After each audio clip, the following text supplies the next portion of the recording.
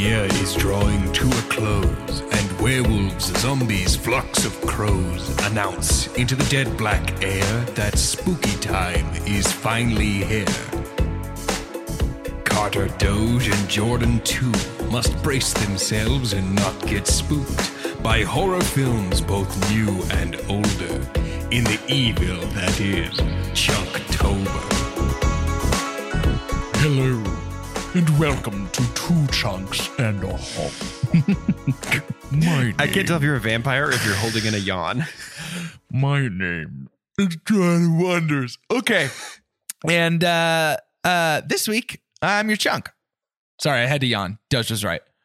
I'm Doge, and here's Hunky. Nice. I'm Carter, and Wendy, darling, chunk of my life, I'm not gonna hurt you. I'm not gonna go any further, but I'm Carter. Why not, Carter? Keep it going. Cause it's explicit. Doge, I did hear you say hunk. Can you break that down? In much the same way as our beautiful couple, Jack and Wendy, take care of a historic hotel, I will be spending the next week of my life taking care of a historic presence on Two Chunks and a Hunk. Mm. Often mentioned, seldom appearing on our program, but Ooh, maybe someday. Maybe someday. She's got a lot of thoughts. She does. We just need to teach her how to articulate them. But yeah, Carter's bringing his Nana over, and Jess and I are going to be taking care of her. That's so kind of you. And I will. I want to. It's probably not best to do our personal stuff on air right now, but I will make sure to bring Nana's crate for you to put her away when y'all aren't home. Last time, see, that's the thing. Last time I took care of her, I woke up and she was sitting on the couch, and I know that she's allowed to do that at your house, but we have a rule that's no Nanas on our furniture. Yeah, and I get it. Screamed at your Nana. Yeah, Understand? Get off that couch. I was raged. What do you think? Do you think that's for you, Nana? You don't need a couch, Nana. The floor is where you live, Nana. It's fine to hit her too. It really is. Just not super hard, you know. I don't think it is tough. in any context of this joke. Last time we did take her on a very long walk and thought that might be the most she'd ever walked in her life. She gets into it. She pulls so hard on the leash that it wears her out tenfold. So Nana's strong. Nana's deceptively strong. I've always said that about her. But thank you a million for doing that. Is the thing. And you know, when it comes to staying in unfamiliar places like Nana will be doing, there is almost no movie more relevant than the movie we are beginning our Chunktober series with, the spookiest of all series. That movie is, of course, known as The Shining. And before we jump right in, the thing that I need so bad is a synopsis from my good friend and Nana expert, Doge. This week's IMDb synopsis was written by Film Geek Guy. Film Geek Guy writes, a novelist, Jack Torrance, takes a job interview as winter caretaker of the isolated, old, huge, and beautiful Overlook Hotel. He got them all the descriptors that I would have hoped he would. Jack brings his wife, Wendy, and his son, Danny. It happens that Danny has a mysterious power known as The Shining. Danny meets Halloran, the hotel cook, in their first day arriving at the Overlook, who warns him about the hotel and the sinister Room 237. As the days go by, Danny has visions. Meanwhile, Jack starts driving into insanity, turning more and more aggressive, at the point that Danny and Wendy gets convinced that Jack might try to do something bad. That's it? I mean, that was where it ends. He doesn't ever do anything bad. They're just like, what if he does something bad? And then it's roll credits. Interesting. Hey, I feel the need to blast this out into the ether right here at the front of this episode. This is one of those movies that you can find a million podcasts about, right? This is one of those movies where you can find all kinds of people with varying degrees of academic insight into this movie, telling you everything you ever wanted to know and didn't care about at all about this movie. But what you won't find anywhere else other than our podcast is the unique conversational stylings of Jordan, Doge, and Carter. Yeah. That's true. The three best friends that ever there were, watching the scariest, oldest movie that they could find on the internet. And while you bring up scariest oldest, I think we're getting so good at this show and at these conversations that we stumble upon solidifying like how good series will be. In this case, I know that's kind of a weird way to intro this. We have in our 5 movies, including our movie for Patreon, almost every decade since the 80s. Wow. And even then, we have movies that were like in 2011 and then 1980. So a turn of the decade kind of situation. So really almost late 70s with the Shining vibe. And you can definitely pick up on that. It's not fully owning what the 80s are in 1980. It's not the 80s yet. Not quite the 80s yet. But we do have spanning 40 years of horror. And so that's going to be a fun continuing thread, I think. We don't do it chronologically, but it will be a fun thread to talk about maybe how things have changed. Wow, this is the 40th anniversary of The Shining, huh? Yeah. Wow. This year. That's crazy. I did not realize that. Yeah. That's crazy. I want to start our discussion off with a couple questions. Number one.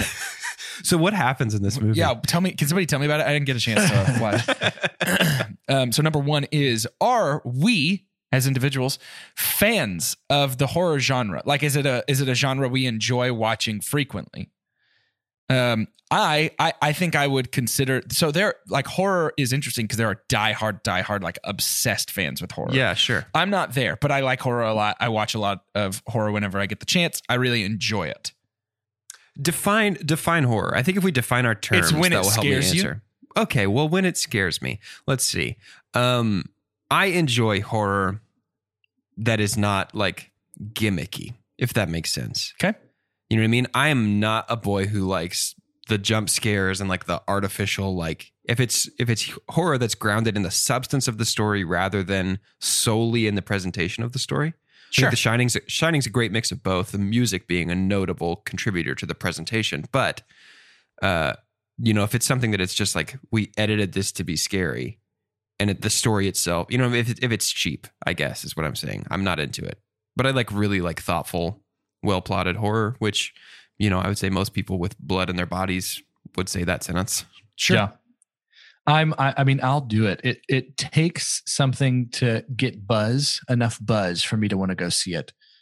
Or if it's a part of a series that I've seen before and I like a lot, then I'll see that one. But I'm down, man. I'm down on a lot of different kinds of horror. I'm like, as Jordan said, I'm probably in the same area. I'm not like a super fanatic. Horror does the kind of things that it's supposed to do. I am somewhat of a thrill seeker in ways. Like, I'll ride any ride. I could totally see myself skydiving someday. And so I think sometimes those go together. Like, because really horror is a lot about that rush, that bit of adrenaline that you can get if someone scares you really well.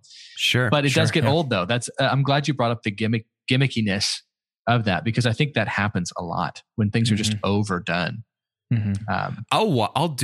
I think I could do any movie. I will never in my whole life go to a haunted house or something like that where people are trying to scare me in real life. Yeah, I could, as long as I can turn my TV off and be done being scared, or turn it down, right? Or close my book and be done being scared. Or if it gets intense, I can pause the movie and go, "Whew, this is pretty crazy, huh?" Yeah. Then I'm good. If I can't escape it, then I'm gonna hate it. Yeah, I can't. I have I think I would do an actual a haunted house before I played a scary video game, which is funny. Because you have the pause, you have the pause power on scary video games, but those I would do a scary video game. I would never do a scary VR game. I would try it. Yeah, that feels tough. I would try it. I would get about five minutes. No in way, and dude. Back out. Can you? I would like PT or something like that. Absolutely not. I would try it. I would try it up to and until the first scare. It's definitely not fun. But yeah, no, I get where you're coming from, and I tend to agree. I would not go to a haunted house. It does not interest me. A horror movie doesn't really bother me. A horror video game does until I can get past it, if that makes sense. Like, there's something about like once you get scared a couple times by the same thing, it stops being scary and becomes an obstacle in a video game, and it's like, oh, okay, it's whatever. But so my follow-up question is, when it comes to The Shining, The Shining is a classic. I think we've discussed before, we're all three coming at this from different angles. And by that, I mean, Carter, you had seen this before. This was not your first viewing. Right, but it was recently. And you have not read the book. I have not read the book. Doge, you had done neither. Correct. And I had only read the book and never seen the movie. So we are this is about as different three perspectives as you can have on this. Unless one of us had watched the miniseries. Yeah, if we get Steve King on here, then maybe he'd have a different perspective. So I'd like to start by saying that I really, really enjoyed the book.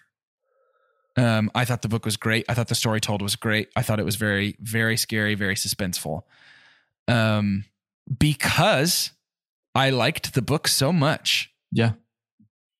This movie didn't work for me that well. I mean, there's nothing to fault you having the same opinion of the person who created the story, like who wrote the story. Yeah, Stephen King doesn't like it. He doesn't like it either. And again, he came feels into more this intensely about it than I do, for sure. Yeah, I'll preface that I do like this movie, but it's for a lot of unique reasons.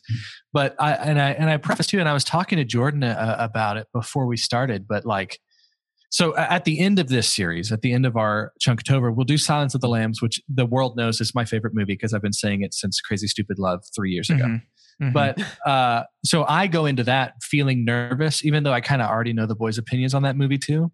Yeah. When we did Chooser's Choice, when we brought our director, I was about to movies, say, doesn't it feel like you have to like present an argument for why it's good? When it's your favorite? Like, yeah, because I like bring Alien to the stage, which that was showing up on a lot of lists of the top horror movies of all time, which I get. But bringing Alien to the stage and being like, oh, like I hope you like it, and then finding a moment to be like, yeah, but did you know this? With The Shining, it is so very much a Jackson Pollock. Like if you think about, we've used the metaphor before of like, because movies are art, they can be interpreted any way. Right. The Shining is the most, I feel, not just horror movie, but one of the most talked about movies in history, with so many varying valid opinions that I don't think there's a way for me to take offense to anything anybody has to say about The Shining, which ends up, we'll talk about later, being why I kind of like it so much. Sure. But yeah, I totally get that, Jordan. I think that's got to be so interesting. And I know we don't have to go through every point of what was not like the book. Sure. Yeah. No, there's tons of those already on the internet. Yeah. I've heard, I think there's people that have done like their doctoral theses on The Shining. That's what I'm saying. Interesting. Yeah. I was thinking of that as I was preparing for the show. Just trying to like write some notes and be like, okay, this would be cool stuff to talk about. It's going to be very tough for us to bring anything new to the table in terms of the discussion around The Shining. Like it feels like when we reviewed Star Wars, it's like, okay, yeah, that's been done to death. Every person has, who considers himself a movie buff has studied that movie. But I wonder, Carter, you were mentioning that there's like a lot of valid interpretations of this and you can't really fault anybody. I wonder if that, and I'm just making this connection, if that's part of the enduring popularity of The Shining. Could be. Is that in the same way that when you're reading a book, you can like imagine characters and imagine locations and they're uniquely tailored to you. And so like if you watch a book get turned into a movie, like this happened to me when I went to see the Harry Potter movies. I was like, okay, that's great. That's not what Hogsmeade looks like though. Because I had a picture of it in my mind, but I wonder if the sense of ownership that you have here, because when you're reading a book, you're co-creating with the author, right? Yeah. They're suggesting and you're filling out the world.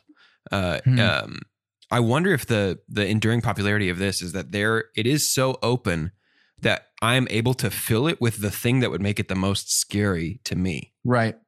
And that, I wonder if it's enough of a blank slate that it is applicable to more people. Yeah. I think that's a good point, because I think the vagueness of a certain vagueness of, in terms of my interpretation of what is scary about this movie, makes it adaptable. We use a Harry Potter reference. We can call it, it's kind of like the boggart, right? Yeah. Whatever comes out of that chest ends up being what you're most afraid of. And The Shining does kind of a shotgun method in some cases for some people. Yeah. There's enough in here, like domestic abuse, like anything from domestic abuse just to inherent rooted evil, like hellish devil evil, racism. Like there's tons of stuff in here that Yeah. It's just like, what is terrifying? And It's a buffet of grossness that you Yeah. get to pick what's the grossest, scariest to you. absolutely. You know, I was listening, one of the podcasts I was listening to that had commentary on this, they're all writers. And so they were talking about how like writers block and the actual effect that can have on their demeanor. Like that was the terror there. It's like, you know what? Wow. I recognize the times I've snapped at someone I loved because they kind of took me out of the moment. Right. And so That's so interesting. it is very interesting and can be interpreted by, I mean, I'm down to hear any opinion, honestly. It's weird Sure. like that. Yeah. Well, and so I'm glad you say that because I'm going to super dump now so that I can feel a little freed up to be more positive because I don't want to just dunk on this movie the whole time. I don't feel that way about it. It's not that it's a bad movie by any means, in my opinion. But my super dump is the writing and the handling of the four main characters. And I'm including the hotel as a character for reasons that I'll explain. And I'm going to try and do this quickly. All four of these main characters, the Torrances and the hotel, other than general facts about them, are very different than the book, which to me changes the entire story. I'm sure Like it does. it's almost not the same story that's being told in the book. For instance, in the book, Danny is a little bit younger, but incredibly precocious, like very smart and loves to like watch Sesame Street and read and like do all these things, but has a pretty good handle on his shine and like what's going on in his head when Halloran first brings it up to him. And in this movie, I just did not feel that from a little more helpless in this version. yeah, Danny. a little more helpless. Danny is and a little more Pretty like- creative kid though. That the whole finger moving thing was his idea. Did y'all read that? totally That's wild. totally. And so they're like, oh, that's terrifying. You also saw that he didn't watch this movie until 11 years later. Right. not in He was- full. Yeah. Yeah. Yeah, Which he'd is only great. seen edited versions, Which is to good. protect his beautiful child mind. Yeah. Thank you for That's that. probably a good idea. Poor kid. But yeah, so there's differences there with Danny. The biggest differences come from the other three, though. So in the book, Wendy is portrayed as pretty self-sufficient and a very strong personality to balance against John in the book, not Jack. And Wendy in the movie, I just found her kind of like helpless and clueless. I don't know. She did not strike me as particularly like cunning or in control of any particular situation, and Yeah. which changes things because in the book, Jack is a very good man who is transformed by actual malevolent beings that want to control his son because of the shine. Mm-hmm. And when they can't get control of Danny, they go after him. And there's literally a part in the book where he is in the middle of attacking Danny to kill him and becomes lucid again and tells him to run away and basically says, I love you, get out of here. That's cool. And then the hotel itself is, it's the concept of what if a haunted house was alive? It's not just ghosts present in the house. It's that the house itself shines, is malevolent and evil. And Talk about how it's like people. it's Danny's presence that causes the hotel to ramp up all the scary stuff because the shine is affecting everything around. So all that to say, I totally understand that Kubrick's interpretation is just different. But to me, it's like the movie sort of in that way feels like somebody read The Shining and then had a dream about The Shining and then made I a was about to movie about say, that it's- dream. It's Annihilation. Right. It's the difference between the book and the movie for Annihilation. Right. And I don't know why Annihilation works so well for me and The Shining just did not. I think it's because Annihilation is incredibly modern, incredibly slick. And like, I think if we're watching this in the theater in 1980, Yeah. we feel the same way about it as we do about Annihilation. Yeah. Jordan, I know you and I have both read the book. Carter, have you read the book Annihilation? I have not. Jeff Vandermeer. I have not read it. Excellent. The first in an excellent trilogy of books called the Area X series has nothing at all to do with the movie. Yeah. Like it's just conceptually similar. Yeah. And I think that's because we're able to see both the film versions of The Shining and Annihilation are way more experiential cinema than they are like narrative driven cinema. I'd like to imagine, if we had a podcast, and again, technologically it can't happen, a radio show in the 80s, right? And we hear on in the news on a mini Monday that there's going to be a Stephen King adaptation of a movie, and it's Stanley Kubrick. I think we're going to assume it is not going to be by the book, right? He was never known for that. And so I can't imagine, Stephen did not end up happy with the end product. I wonder if he ever had hope in it at all Yeah. with how different Stanley is. His movies, Stanley Kubrick did not make a ton of movies, but more than 75% of them are in IMDb's top 250, which is just so interesting when you have directors that they have a great hits album, you know? Yeah, for real. Yeah, that's interesting. That's an interesting distinction to draw. And it's totally in line with both of those, both the work of Stephen King and of Stanley Kubrick. Yeah. I mean, in ways, those two feel like a match made in heaven because they think differently.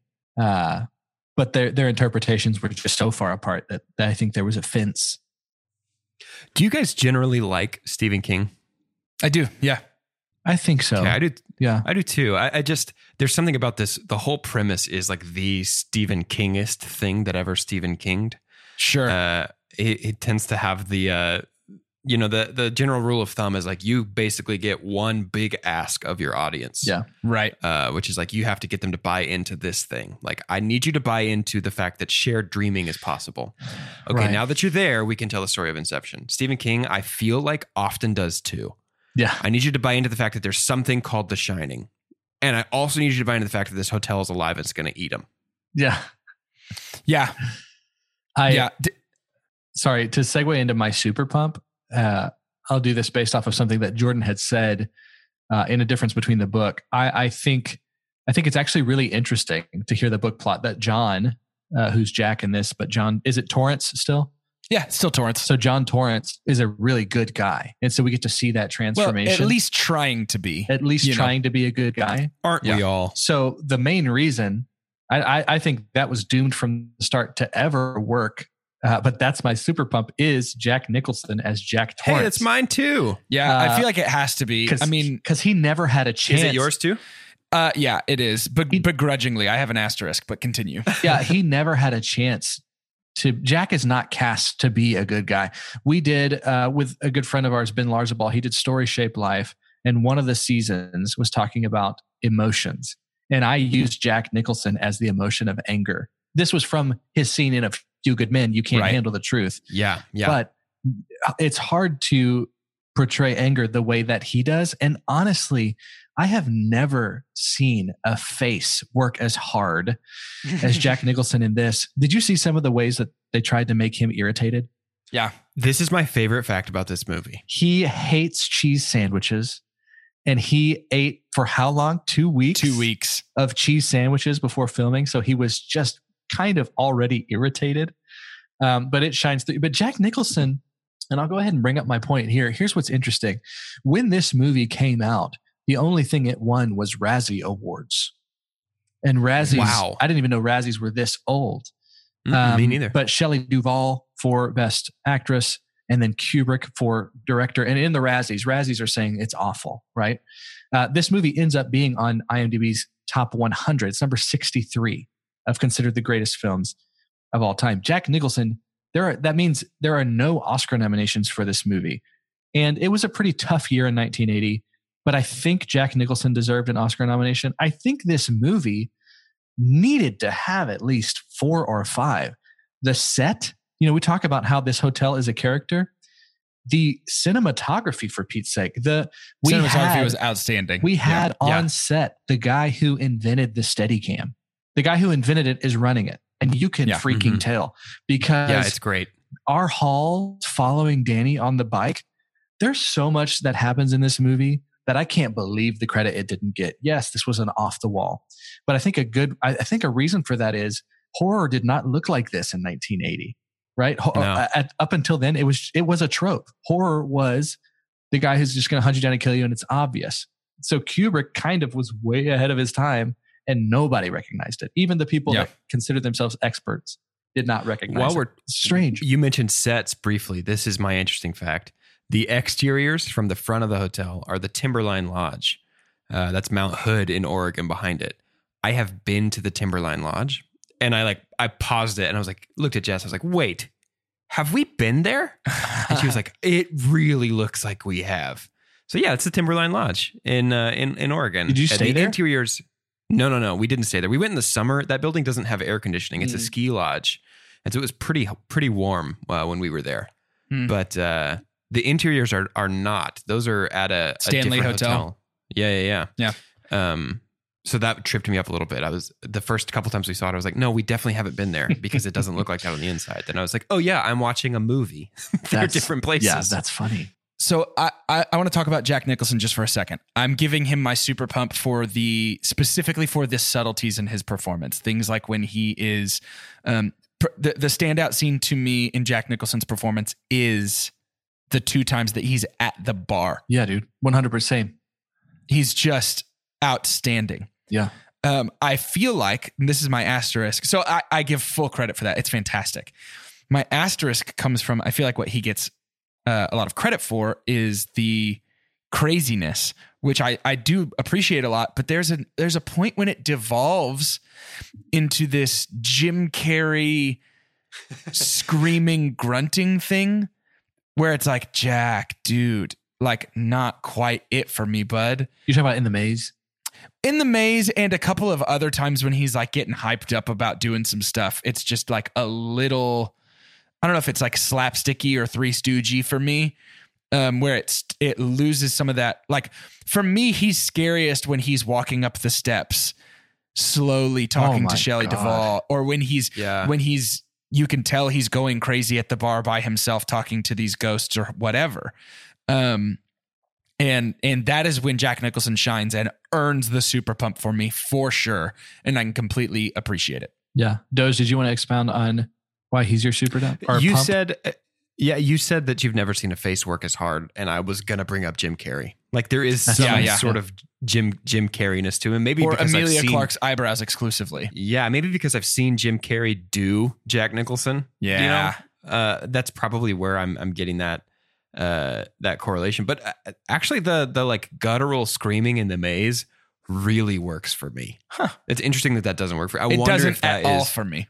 I wonder if that's because you're looking in this performance when you're watching Jack Torrance. I wonder if you're still subconsciously looking for John Torrance, you know? I don't think so. John gets pretty unhinged. I don't think that's I don't think that is a case of that. Yes, I think I see that elsewhere. Yeah, but that's not what makes that not work for you? No, I think for me, what makes it not work is it just comes across as like hammy overacting versus like in the face of all of this like intense subtlety that he's got going on elsewhere. That just comes through at the end. And it's just like, it reminds me of Abed's impression of Nick Cage in Community. I'm a cat. I'm a cat. I'm a sexy cat. And then he jumps up on the desk and just kind of starts walking around doing the like, oh, like all that kind of stuff. And it feels like that and not a good way to me. However, can I move on to one other person? Yeah, sure. If that's okay. Not a super dump or super pump for me. I am open to having my mind changed. And I went in really, really wanting to appreciate the performance because of everything I had heard about it. Shelley Duvall. Shelley Duvall is my super dump. Dude, she does not work in this movie. Yeah. I think she is quite bad. She gets a lot of credit, earned credit, deserved credit for her reaction to Jack Nicholson busting down the door and to how freaked out she gets with Jack Nicholson walking up the stairs. I say anybody could get scared enough to have that reaction in either of those two situations. And I don't want to take credit away from her. I think that it's not her fault. I think she was miscast. Doge, she's your super dump. You talk about it.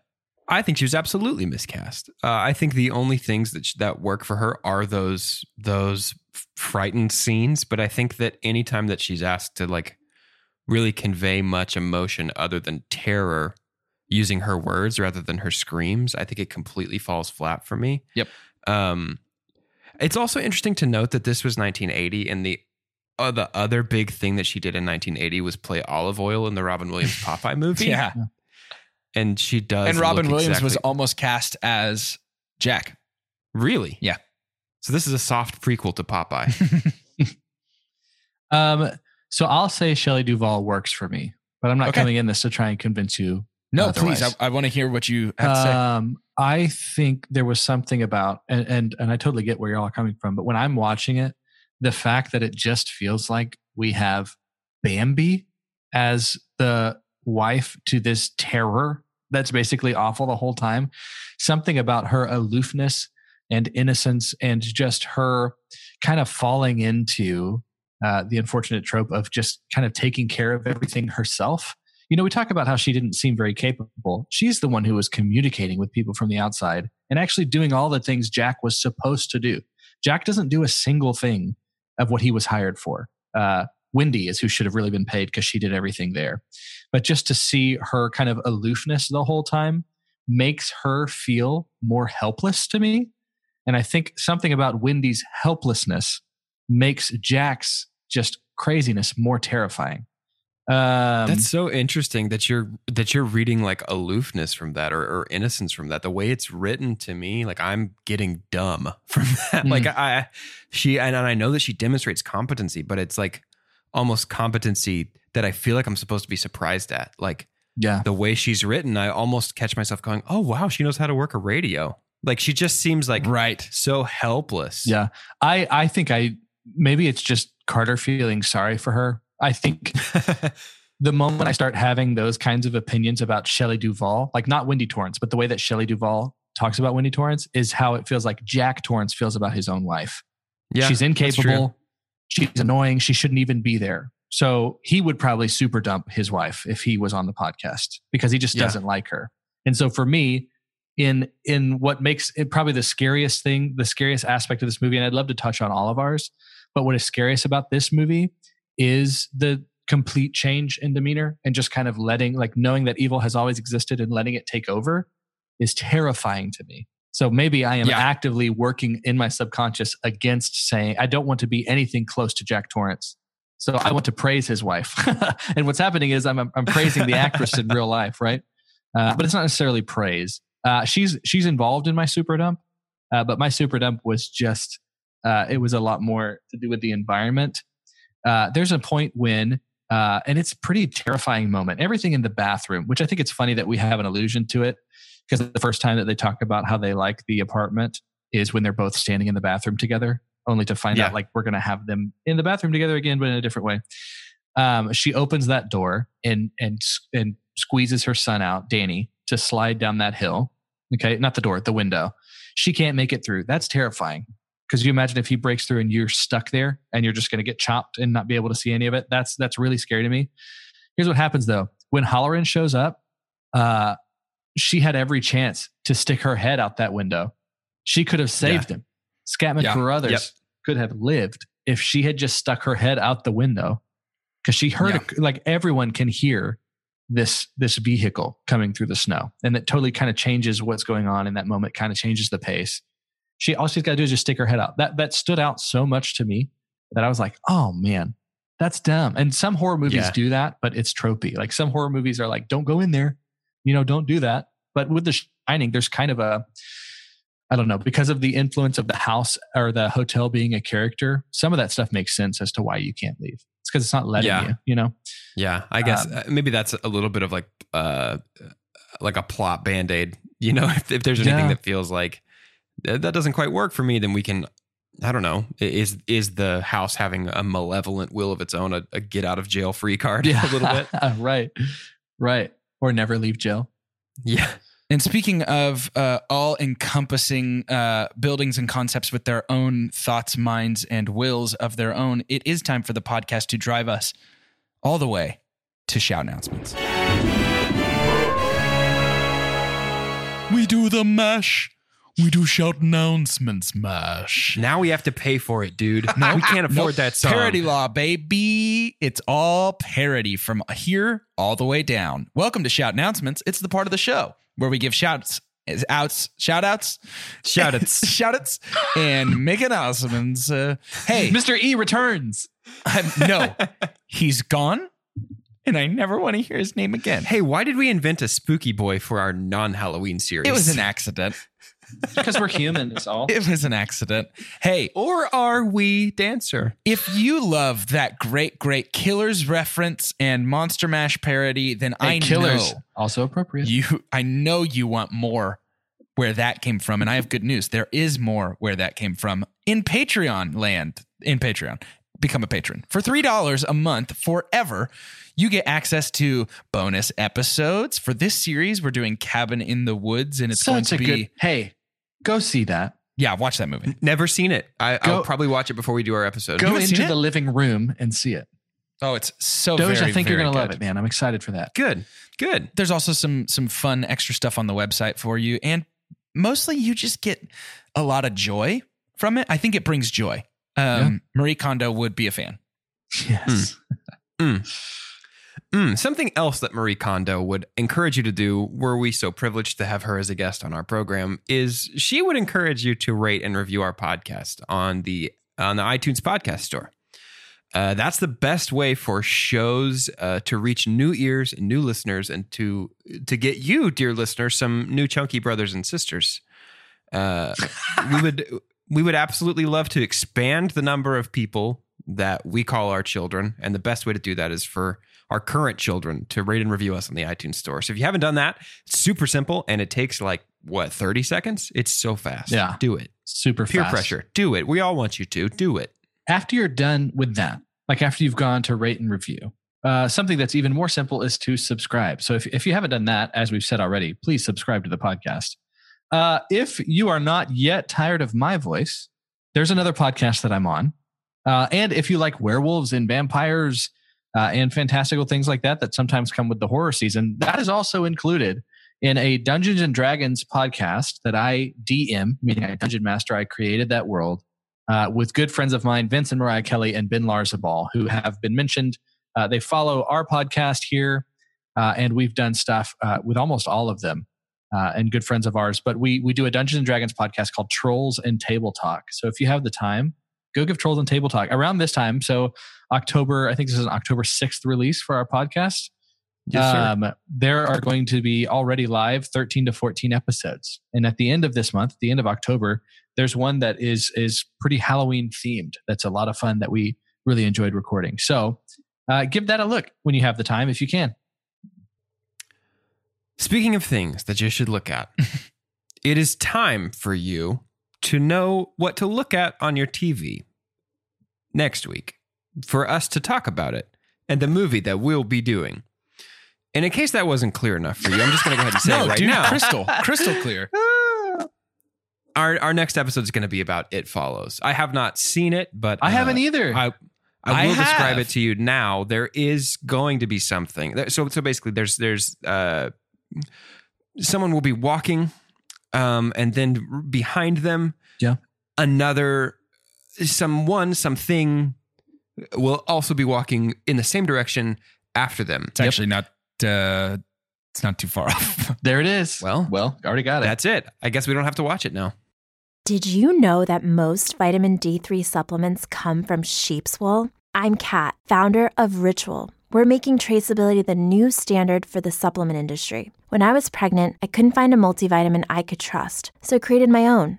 Ours is made traceable, third-party tested, and clean label project certified. Oh, and our vitamin D3? It comes from sustainably harvested lichen from England, not sheep. Trace for yourself with 25% off at ritual.com/podcast. When you need mealtime inspiration, it's worth shopping Kroger, where you'll find over 30,000 mouth-watering choices that excite your inner foodie. And no matter what tasty choice you make, you'll enjoy our everyday low prices, plus extra ways to save, like digital coupons worth over $600 each week. You can also save up to $1 off per gallon at the pump with fuel points. More savings and more inspiring flavors make shopping Kroger worth it every time. Kroger, fresh for everyone. Fuel restrictions apply. I want to talk about Scare Factor, if that's okay. Not Fear Factor, the popular Joe Rogan hosted television show about challenging yourself physically and mentally. I'm talking about Scare Factor, which is something I think we should bring up in every episode of this series. I think it's important. Please define Scare Factor for me. How scary is this movie? Is it on a scale? Yeah, let's just call it 1 to 10. I think is easiest, right? Okay. Like 10 is like the scariest thing you've partaken in. And 1 is like, a good baseline is 1 is watching like sports on TV. It's like, there's nothing that's scary about to it. me, dude. No, that's scary to me. I'm expected to care about this. I don't. Let's call it 1 to 10 or to might be good too. Yeah. Which vowel do you prefer? Yeah. For me, no, let's have it be descriptive that way. Let's have it be like onomatopoeia, like a Just making a sound of Yeah, my I was reaction. going to say from sunflower to spider. Where do we land? Is like not scary, and is very scary. And I'll let you fill in your sound on the way there. Okay. Okay. For Jordan, The Shining, the film by Stanley Kubrick, is like a. Hey, real quick, is it Kubrick or Kubrick? I think it's Kubrick, but I also don't know that for sure. Have I been saying it wrong my entire Oh, I don't know hope what so. it is either. I don't know what it is. So it's It's open to interpretation, Chalamet. much like the movie. For me, this movie is like a as in what I'm saying is I did not really find this movie that scary. TBH. For me, it's a little bit of like a. Yeah. It was, and if we're translating that, if we run it through the translator, we plug it into Google Translate, we'll see that gets me to about a 7.5 Okay. out of 10 scaries. Okay. For me, it was so it's kind of like a the more I think about it, the scarier it is, right? This is not going Sure. to be this scene scared me, right? Sure. Yeah. The moments that I really do jump though are when Jack comes from behind the Yep, column that and one got me. axes our good friend in the Yep. chest. That one got me. But I think just Jack is disturbing in I this agree with movie. that. And so it's enough. I'm going to give it probably an 8 out of 10. And I think Okay. it's because it managed to, even though I didn't watch this until like months ago, even though I knew a lot of what was going to happen, right? I'm sure it's a completely different on the scale the very first time you watch it. Maybe. Like if you watched it in 1980 before anybody knew Sure. about The Shining. Totally. But like the blood through the elevator and stuff like that, it's all shot pretty well. But I think the more time I have to linger on it and how as ridiculous as it is, that thing I talked about earlier of like someone just kind of giving in to the weakness and like giving into evil and how much that can actually happen is pretty scary to me. Sure. I think it's more unsettling than like Yeah. scaring. You know what I mean? Yeah, it's kind of a into the mind of a serial killer. Like knowing that these horrors can happen and wondering how you get there. It's Dude. obviously a more fantastical twist on it, but I don't know what I missed. And I promise I'm not trying to be a jerk about this movie. I really am not. I don't know what I missed that you guys caught, and I wish that I had watched it with that lens, because like to me this is like a 3 or 4 on the scary scale. Jack was very disturbing and very intense, and I totally agree with that, but like I wanted a slow build of dread that I didn't feel like I got maybe. Did you get that in the book? Yes. Yeah, very I think much. that's it. I mean, I think if we're isolating variables, sure. you've read the book and we haven't. Maybe And I think that's what that, it boils like, down to ultimately. And I know you're really good at separating like this is my previous experience with this story, but I'm engaging with it now, and this is necessarily different because it's a different medium. Sure. But there is like these are so different, and the movie itself is already polarizing to people who have and haven't read the book. Right. Yeah, that's that a good I think point. I don't if you loved the book and this is so different from the book, I don't know that you had any chance of not comparing it to the book Well, and let- not liking the book better. Let me give you a quick, for instance, if I might, just from my perspective. Okay. And this is an example of something that I felt a couple times throughout the movie because of the book. One of the scariest factors of the book is that there is a ghost of a man in a dog costume stalking Danny through the halls of the hotel. And there's like a backstory with him and all this stuff, and it's very interesting. And the man himself, like the ghost, is pretty creepy. We get in what is, in my opinion, the scariest and most like disturbing and freaky scene, which very is strange. Shelley Duvall alone in this hallway, looking into this room where there is a man in what looks maybe more like a bear costume in the movie, but like in this costume. And I think it's supposed to be a dog. is it? Well, I'm watching it and I was like, oh, they're gonna do it. They're gonna do the dog. And then they just kind of didn't. Like it was like, oh, here's an homage. And I was very freaked out visually by like what the costume looked like. And I was like, he's gonna start coming after them. And you know, it happens frequently in the book, not one time, but I was still like, yeah, this is gonna be scary. And then it just kind of was like, wasn't that room weird? Anyway. That didn't work for me at all. Yeah. I know that's like the thing about this movie is people, you know, point to different elements of it. Like, no, that's the key. Once you understand that, you understand the whole thing. That to me felt most similar to Gabe's horror movies that he shows on The Office. Right. Where it's just like weird images and you're supposed to be unsettled by it. You know, Right. there's nothing like, to me, that didn't work. Right. And Didn't fit. I was unsettled. I find that dog costume very difficult to look at for some reason. And so like that did the freak teeth, me I out, think. but it was so fast. Yeah, I think the only reason I would be surprised at like a 3 or a 4, like you have on your scare scale, Jordan, Right. is I feel like the soundtrack alone gets the average person to a 5. I think the Sure. soundtrack is pretty terrifying. Dude, And, can I be honest about the soundtrack? Yeah. It was almost too much for me in a lot of places. Like there were. I think that's the point. I think it's though. supposed to be uncomfortable, Sure, but That's the intent. That's intentional. Yeah. Sure, but I mean, like all around, like volume and length of time that it would hang around in certain moments. It was very good. Like it was very creepy and unsettling for sure. But there were moments where I was like, "It's just still going," you know. See, I would say the same thing. Dude, did I that's a accidentally plus. go into this super jaded or something? I don't know why I don't know, I'm but getting that's a big plus for me, is that there was such a disconnect between like, oh my God, please stop. Like the music has to just stop, and it won't, and it unsettles me. And it's like, Yeah, it's like the experiential nature of this means I didn't love it. I thought it was very good. right. I'm typically not an experiential guy. We've talked about it before on the show. I think all three of us are story boys first. Like our plot is so important to us in the movies that we watch. Sure. And yeah, the draw of this, the manager special, I guess, is the experiential nature of it, that you want the music to stop and it won't stop, that it's Right. too loud and you can't hear the dialogue, that you get these quick flashes of unsettling imagery, and that you can't really get a handle on what exactly is happening. And I think just to varying degrees like that, because it's so experiential, you can't necessarily point to this plot element works, this plot element doesn't work. It all is, did you feel it? I don't know. Try next time. You know, it's way more subjective. yeah. I'm wondering if I accidentally brought way more of the book expectations with me than I realized I did or something. I don't know, because I really am Well, and that's wishing that I felt what you guys are saying you felt watching this. Well, and to be clear, it's like we said at the top of the episode, there's not a wrong, because it is experiential, there's not a wrong opinion about it. Like I think to last week's movie, if somebody went in and started to talk about the plot of Knives Out and said, this is not a well-written plot, we can empirically point to things that say, no, it actually is. Sure.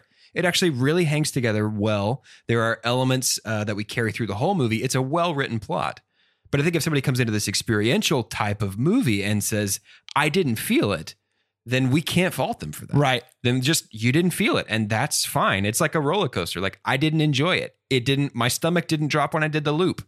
That's not the roller coaster's fault, and that's not your fault. Yeah. It's just didn't work. Right. Yeah, that's a good point. And I think maybe that's how I'm feeling, is like, you know, it reminds me of, do you guys remember those oxygen bars yeah. where you would I like think put the those still oxygen exist. thing Oh my in your gosh. nose? You know what I'm I talking never about? did Yeah. it, but I knew of them. I did one with my Yeah. cousin a long time ago, and I remember leaving and him being like, "Oh, I feel really like energized and I just felt nothing." And I remember being like, "I wish I felt that. Like Yeah. that would be cool. Like I paid for it. I wish I felt that." And like you're Yeah. saying, like it's not my fault. It's not the oxygen's fault. It just didn't work for me. And I Yeah. think that's where I'm landing with this movie, is like I'm jealous of the experience that you two seem to have had with this movie, wishing that I had, but it just, for some reason, and I feel like it's so weird being like, this classic movie that is like regularly spoken of with high regard didn't work for me. Like that's just the way I feel about it though. Yeah. No, I mean, I do get it. That's going to be something that I think a lot of people probably experienced if they Sure. read the book first. Yeah. It's Stephen King experienced that. applicable. Like Yeah. he wrote it and hates this. So Yeah. Yeah. And his comment about it's a very, very nice car with no engine is exactly how I feel about this movie. Like yeah, it's all presentation. it's really well done. It's beautiful. And there's just nothing there that latches me on from the top to the bottom Yeah. for me. Yeah. And also, I think I see people it. who like it are stupid. That is the other thing too, is that we want to make sure on Two Chunks and a Hunk, everybody has the clearance to make sure that their opinion is the Is line of judged by demarcation Jordan. between intelligence and unintelligence. Oh, that's It does remind me too of like, so just a little taste of what we're feeling. Jordan, you talked about it on the show, maybe, or maybe this was just a personal conversation. The three of us do talk outside of recording. That's true. You talked about the trailer for I'm Thinking of Ending Things. Yes. When the dog starts shaking Yes. in that trailer, and you're just like, oh my God, please stop. Yep. You have to stop. You Yep. have to stop. You have to stop. that is the kind of experiential thing that I think we're going for in this Oh, movie. I And love it that is feeling. totally a person-to-person Totally, thing of like, yeah. does that land? Does it not land? Yeah, I showed that trailer to somebody and I was looking at them while the dog was shaking and they weren't reacting. And I was like, does this not freak you out? So I get, yeah, you're totally right. And I think that I just have with movies like this a tendency to really want to like it. And so like, does that make sense? Yeah. Yeah, absolutely. Man, I hope that I have freed up some listener of ours from having to pretend like they love The Shining. We say it all the time. We especially mean it when we talk about these classic movies. Like, you have full clearance and full permission to love what you love and dislike what you dislike, and you don't have to prove that or validate that to anybody. Art is subjective. There are empirical things that we can look at, like the strength of a narrative, how well a plot hangs together, the actual craft involved, and we can say these are good or bad, but your opinion of it and the way that the art affects you, that's yours, and you get to decide whether you like it or you don't like it. Yep. 100. Well, is there anything else that we feel like we need to slam on here? The maze was built for the movie, almost to scale, from what I heard It's interesting. and read, which is crazy. I And want to do a think- maze like that, by the way. Yeah. Nope. I want to very Absolutely badly. not. I do not want to do that. Yeah. I get claustrophobic. I'm not into that. So I think that was a nice level. You know, you talk about a set piece. I would count that in the set piece of the hotel because it is Yeah. on hotel property. Yeah. But so my interpretation of this movie, which seems to be a popular topic when talking about The Shining in general, is the ultimate villain was simply just kind of evil. That evil was the villain. That sin. So I think it's almost blatant what Kubrick did, and I don't know if it's in the book, Jordan, but the fact that it is mentioned that this hotel was built on an Indian burial ground. Right. Right. So we have like an original sin here. Like we did something wrong. Right. And now it is cursed. And this kind of becomes a door to a hellish landscape, being able to kind of reach up and take control of the mortal world. And so it feels like Jack Torrance is just completely overcome. And so like the moments where he's just like Jack Nicholson, there's a scene that lingers for a while just on his face when he's just kind of looking out of the window of the lobby out into the snow, it feels like. And he's doing these minor things like with just barely, like you can't tell if he's going to smile.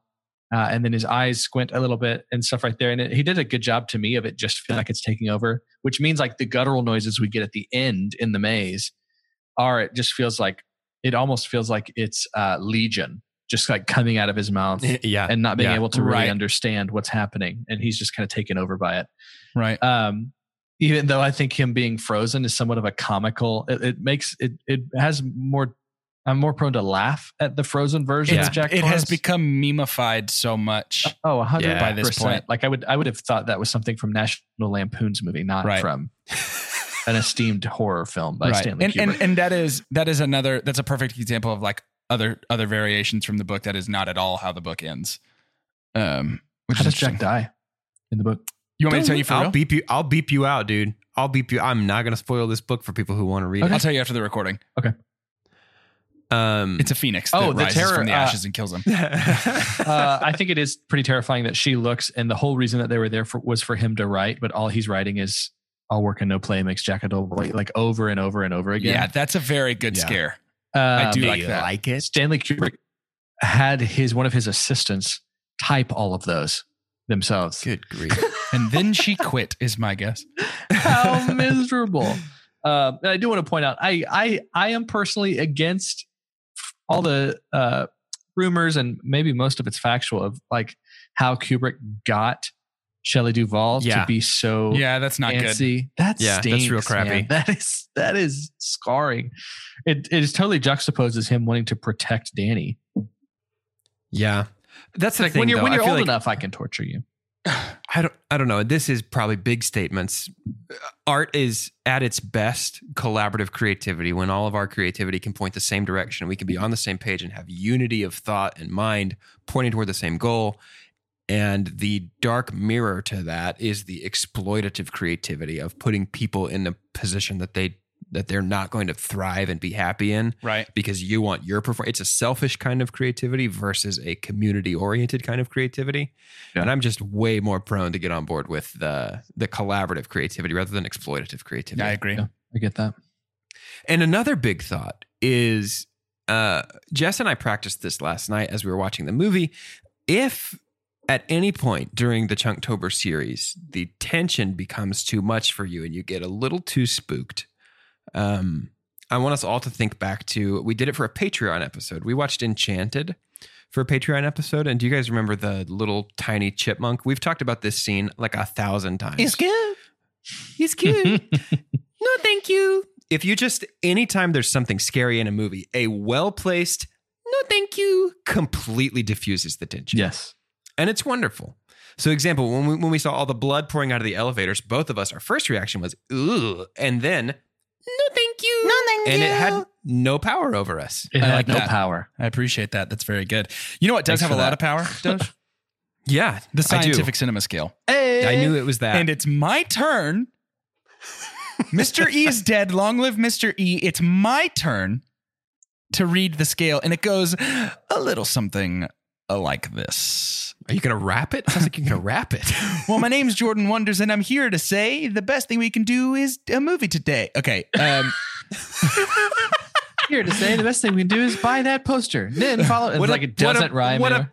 a pro gamer big brainer. Boop, boop. The best thing we could ever say about a movie is own it, don't lend it, buy that poster. The next best thing, that's buy it, followed by rent it, and then stream it. After that is forget it. And last, but certainly least, the worst thing we could ever say about a movie. God hath forsaken us. I'll go first. You beat me to it by like a quarter second. I live my life a quarter second at a time. I am going to give this movie a stream it. And here's why. I'm going to watch it again. I need to see if I can cleanse my palate of the jaded cynicism that I have carried with me. And I feel like that's going to be even more of an uphill climb. It could though. be. It's going to be like, hey, don't think about elephants. Could be, but that I've never thought of an elephant in my life. There's no way you could make me do it. And I'm going to give it another try. But also, I feel like it has reached a point culturally that you must try it. And that's how I feel. Stream it. Hey, how do you interpret the ending of seeing Jack in 1921 at the July 4th ball? For me, it was that evil had always been there. It's even told to him when he is talking to the ghost in the bathroom. He's like, you've always been the ghost caretaker. is like, you've always been here. Yeah. Yeah. I think once the hotel sinks its claws into somebody, they become part of its history. Okay. So I think my understanding, because the picture is shown only to the audience and not to anybody. They did cut a scene where he found that picture in a scrapbook of the hotel. Right. That's actually from the book. It's very interesting. I wish that they had kept that, because I am forced to interpret this as Jack Nicholson is the reincarnation of the original groundskeeper or something like that. The original owner of the hotel or something like that, which is why he says that he's experiencing a weird sort of even more intimate deja vu with the building. That's my interpretation of the movie's ending. Good. I can go next. So I'm going to buy this film. And it's interesting. As much as the hotel begins to have a strong influence on Jack, the longer he stays there, the more I watch this movie, I'm enjoying it more. It's having its own special effect on me. And I think and Jordan, you've even alluded to this with a stream on the scale, but I think this movie needed to exist, whether it was adapted well or not. I think without The Shining, there's a lot of our modern day horror. I'm glad we did this one first. It's our oldest horror movie that we're doing. There's a lot of modern day horror that is maybe non-existent if there is not this version of this kind of horror movie. I think personally, I even think of experiences I've had playing certain video games, of having certain visions of something that you just can't explain. For some reason, BioShock made me feel like The Shining at points. I'm playing through BioShock right now with Callie. Yeah. And so it was, I just think there's a massive influence, and I think it needs to be seen if you can stomach it. Because there are some disturbing things that could, if you're super fragile and don't want to watch it, or you're just a really good person and don't want to watch it, then I'm not going to force you to watch any of these. But The Shining it feels important to me. I'm going to rent this movie. And here's why. and hopefully this comparison makes sense. I think this movie is like the Beatles of movies. There is tons of stuff that would not exist without it that I like more than it.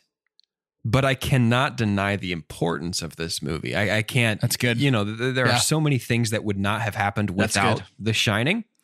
And so because of that, I have to throw The Shining a bone and say, hey, you're not my favorite version of what you're doing. Yeah. But you were the invented first. it. You were the first. And I love you for that. The Rosetta you know? Stone of movie horror. Exactly. Yeah, it definitely has its cuckoo cuckoo moments, right? That you're like, what on earth were you on? Oh, you are the Eggman? You are the walrus? So what's the walrus? Excuse me? That part where Jack's like, nah. Hey, Jude. Hey, Wendy. That was accidentally just Green Goblin. That was Green Goblin. I was like, what was that? Yeah. That was Green Goblin. Godspeed, Love Spider-Man. of my life. Oh, boy. Hey, don't forget, next week, It Follows. It's going to be fun. Yeah. Follows this Make sure you check recording, that out. and then you can go ahead and Next tell them. week does tell them next what week our follows movie- this week. tell them And what then the our movie is It Follows. And It it's will going to be follow. following this one. It follows. So what's the movie? Mhm. The movie's called It Follows. Oh, the movie's called it. Okay. Yeah. And I think I Don't Know is on second. To end today's episode, before we recorded, we watched T-Pain's Twitch stream intro rap. It was wonderful. That's where our It's so boop, good. boop joke came from. I love him. He's fantastic. Which stream So- intro rap? If Jack Torrance was hosting a Twitch stream, what would be his go-to hip-hop ad-lib sound? For Two Chunks and a Hunk, I'm Jordan Wonders, and he'd be like, It's like a seal. yeah, kind of. Like a kiss. That's my from a impression of him rose. in the hedge maze at the end. Yeah. You didn't hear my good seal joke. It was good. No, I Anyway. heard it. That's my seal joke. I'm Doge, and I think his go-to he would be like, Snick Snack. Snick snack. Like an axe does. Yeah. Uh-huh. That's an axe sound. I think, But it would be like so slow and out of time. Like never really fits in the meter at So all. it'd be more like snark, snook. I like it. I'm Carter, and I think it would be, he's got his turntable and he's just doing a line over and over again and just asking you to put the bat down. Like, Wendy, put the bat down. I think it's kind of like that kind of start. that's putting the bat that's something down. that And then that he'd be Baby like, Driver made. Yes. chat, baby, love of my life. Go Love off. Of my life. I'd never hurt the kid. You guys can't both do it, and I can't. You get all the impressions. I just get one Jack Nicholson character. Oh, your Jeff Bridges is pretty good. Love of my life. That's Heath Ledger's Joker. That's Heath Ledger's Joker. You're doing a lot of impersonations. You're doing more than we are. You're just not doing a the right lot way. very well. You're just not doing Just can't hit the Jack right one. Torrance. Give me a Jack. Give me a Jack Torrance. I'm gonna nail it this time. I mean, that feels like the What does only he say? thing I Give can me a do line. really well. Give me a line. What can he say? Give me a line. Just do Love of My Life again. Love of my life. The joke is over. This is not good. Wendy. Love of my life. No, it's like you're trying to. Jack Nicholson movie. I would never hurt the kid. No, Wendy, you're trying to like baby, rush somebody. love of my life. You're impatient. Be more impatient. Wendy, love of my life. Love of my life. There you go. It's happening. I would never hurt the kid. I don't think so, man. It's me, the Shining.